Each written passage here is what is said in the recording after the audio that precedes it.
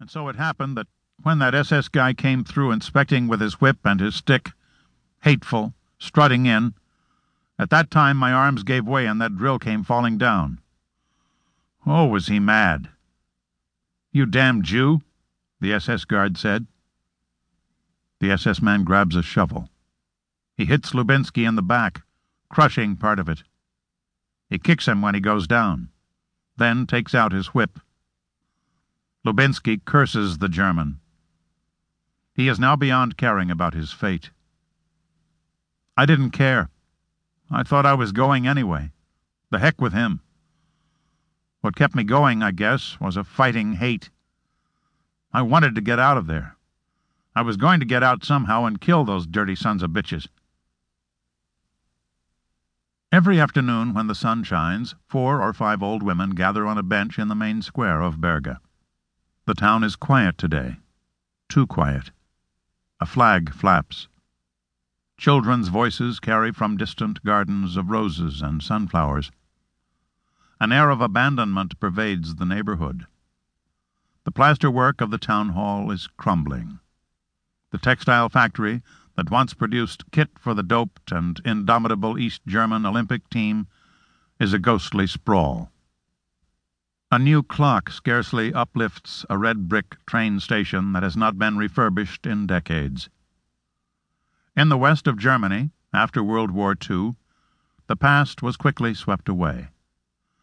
All the putrescent ruins of war were removed to make way for shopping centers and slabs of abstract art, and homes with geranium-filled window boxes, places so anodyne, so lulled by prosperity, they speak only of a placid existence and the rewards of striving. Chapter 2. Sucker Punch. Within days the gruesome became commonplace. Private William J. Shapiro would watch from a distance as shells slammed into foxholes and know, before he got there, what to expect. Body parts all over the place, intestines spilled, blood seeping into the earth. He would look for movement, signaling life. Without it, or a sound, however faint, there was no point hanging around.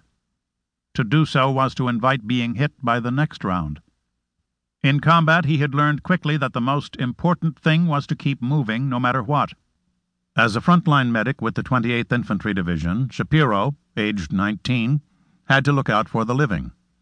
It was not his job to tag the mounting American dead. More than 11,000 of them in Normandy within 4 weeks of D-Day, June 6, 1944. But life could be hard to discern in the carnage. Chest wounds were often invisible because the blood did not always soak through uniforms, with the result that the injury was betrayed only by gasping. Morphine was the standard treatment. Shapiro carried the drug in tiny, needle-tipped aluminum tubes. After giving the injection, he would tag the injured soldier to ensure that another dose was not administered too soon by somebody back at the battalion aid station.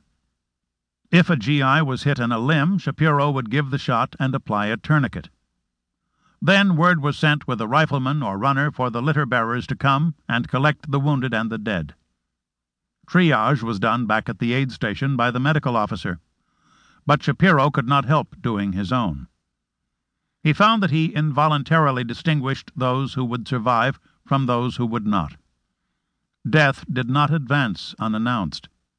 It clouded the eyes before occupying them entirely, a sudden blankness.